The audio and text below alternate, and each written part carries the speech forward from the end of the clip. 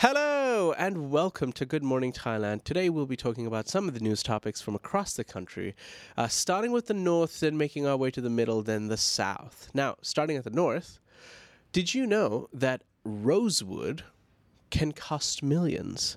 Now, the governor of is on the hunt for the perpetrators involved in a theft of over 1 million baht valued rosewood evidence from the Ichu Municipal Office. Investigations yielded ties to 6 civil servants who reportedly shifted the evidence using a crane. Now, that's right, we're talking about wood logs, in particular wood from a rosewood tree that has been allegedly stolen by some civil servants using a crane. Now, these wood logs were originally evidence in a prosecuted case of illegal logging from the forest land of Nong Ya Ma within the jurisdiction of the Kalasin Treasury Department and were being stored in front of the Ichu Municipal Office when they disappeared.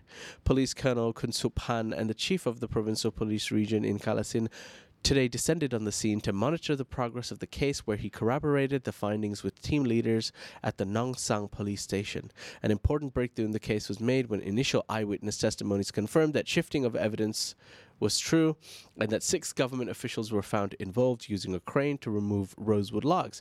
It is guessed that the confiscated logs have been moved out of the area, thus orders were given for swift tracking of the shifting route and to expedite the trafficking and investigation of the related persons.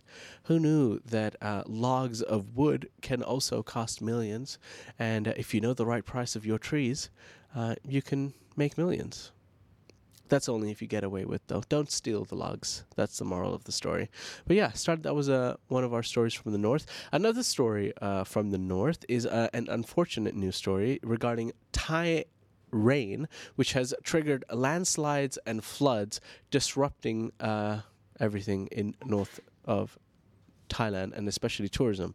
Now, a slew of torrential Thai rains has instigated landslides and flash floods, causing demolition to the roads in the northern regions of Nan and Mae Hong Son, as well as the western regions of Tak and Kanchanaburi. The Thai rains, relentless in their downpour, have been hitting the regions of Pua and Bo Klua, which are situated in Nan province. The heavy rainfall has saturated the mountain slopes to the maximum, resulting in a spate of landslides on highways, disrupting the normal traffic flow. Specifically, 3 landslides occurring along Highway 1256 with 4 more on Highway 1081. In response to these heavy Thai rain incidents, the Highway Department in the district of Bokla has instructed the deployment of construction and maintenance teams from Pishit to erect a Bailey Bridge in areas affected by the landslides. Completion of these makeshift bridges, however, is anticipated to take several days, during which time traffic will remain obstructed. Bokla district was also the destination for a visit yesterday by the Nan province's governor, Kunwi Boon, assisted by local officials. The main aim of the visit was to review damages resulting in the relentless Thai rains and subsequent landslides. Following their tour, officials reported that the local Ban Bo Luang school will serve as a temporary residence for locals from an estimated 14 households who are situated within the landslide risk zone. So stay safe up there if you are in the northern areas of Thailand. No good news for tourism around that area currently, especially with the heavy rains. We'll keep you up to date with all the latest information regarding that story. For now, we're going to move further down Thailand and make our way to Pattaya. And we're going to talk about a story regarding a brawl of hearts, because in love and war, some Indian men have clashed for their Thai maidens in Pattaya.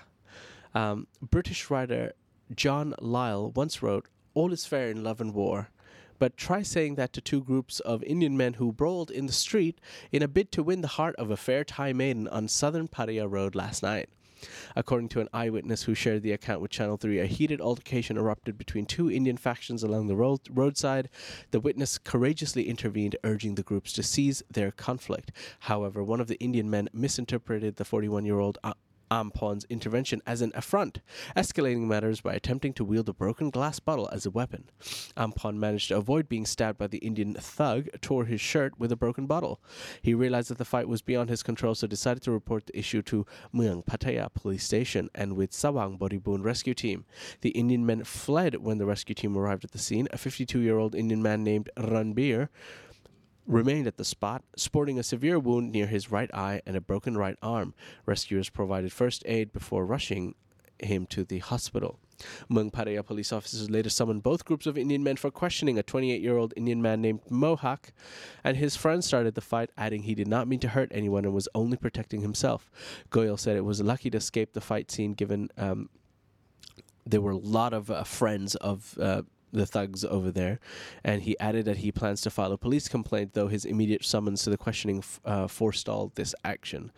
Now, a group of Thai women visited the police station claiming they were friends of the suspect, and they explained that his girlfriend was one of their group members. And on the incident day, Kalam accompanied them to a nightclub while they were leaving the nightclub, they met the other group of Indians outside the club, and one of the people expressed interest in one of the ladies over there, which happened to be his Thai girlfriend, and therefore the fight broke out. So, is everything fair in love and war?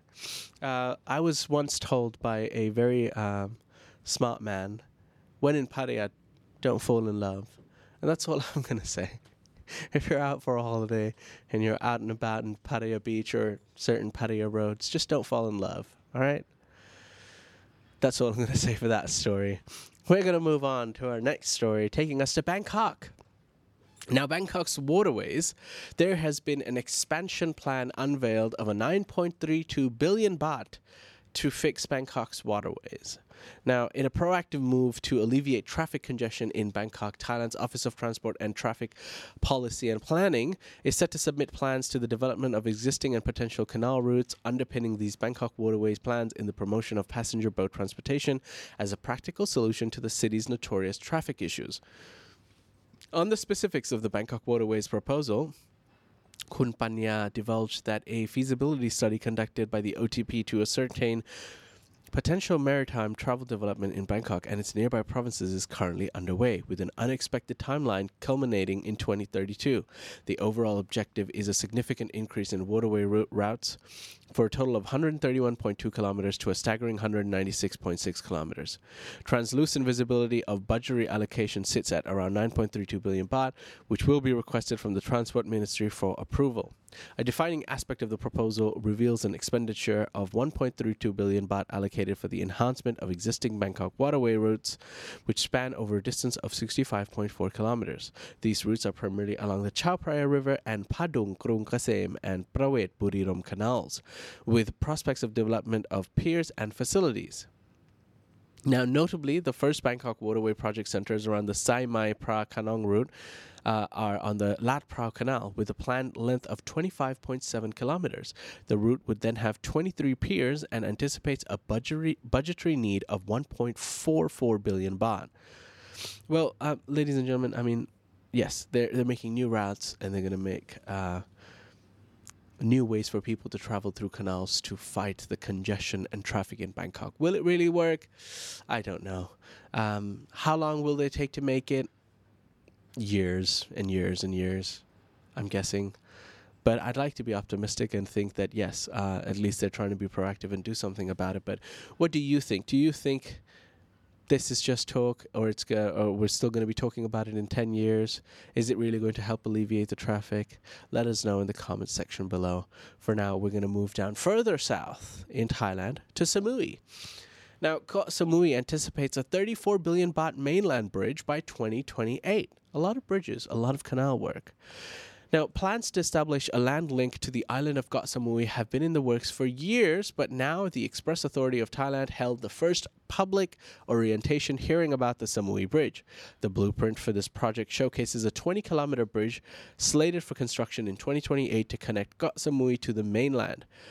EXAT or EXAT chief Khun Surashet indicated that 3 regions potentially affected by this project have been earmarked for the orientation sessions. These include Nakhon Si Thammarat, Surat Thani, and Koh Samui as a prospective bridge to the island.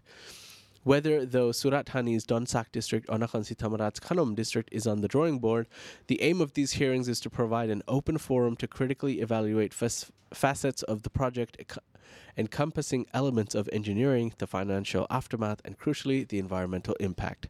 Currently, the only routes to and from Koh Samui are by expensive flights from Bangkok Airways or often unreliable and smoke-belching ferries.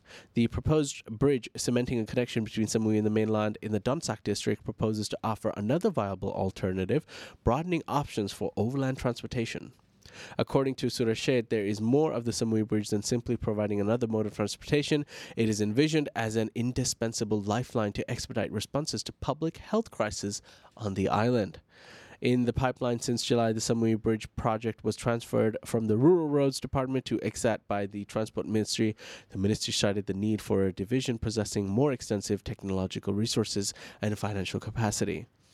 New bridges in Samui. Let us know. I've only ever traveled to Samui using the ferry. You drive up past Panga, get the ferry boat, go to Samui. I thought it was quite an enjoyable process. It wasn't, but if you could drive faster through a bridge, would you just prefer the bridge instead? Another thing to comment on. Let us know in the comment section below. Have you been to Samui before? Would you rather travel by ferry, by flight, or by road? And we'll discuss that. All right. And that's it, ladies and gentlemen. Those are some of the stories from across Thailand today. I did have one more, but I've decided not to do that one because it's not that great of a story. But anyways, that's it from us today. We hope you enjoyed today's episode. I apologize for my voice and nasally voice today. But I hope you've enjoyed the news. For more news stories, please visit thetiger.com. I'll see you live again tomorrow morning. Until then, see you. Take care. Bye-bye.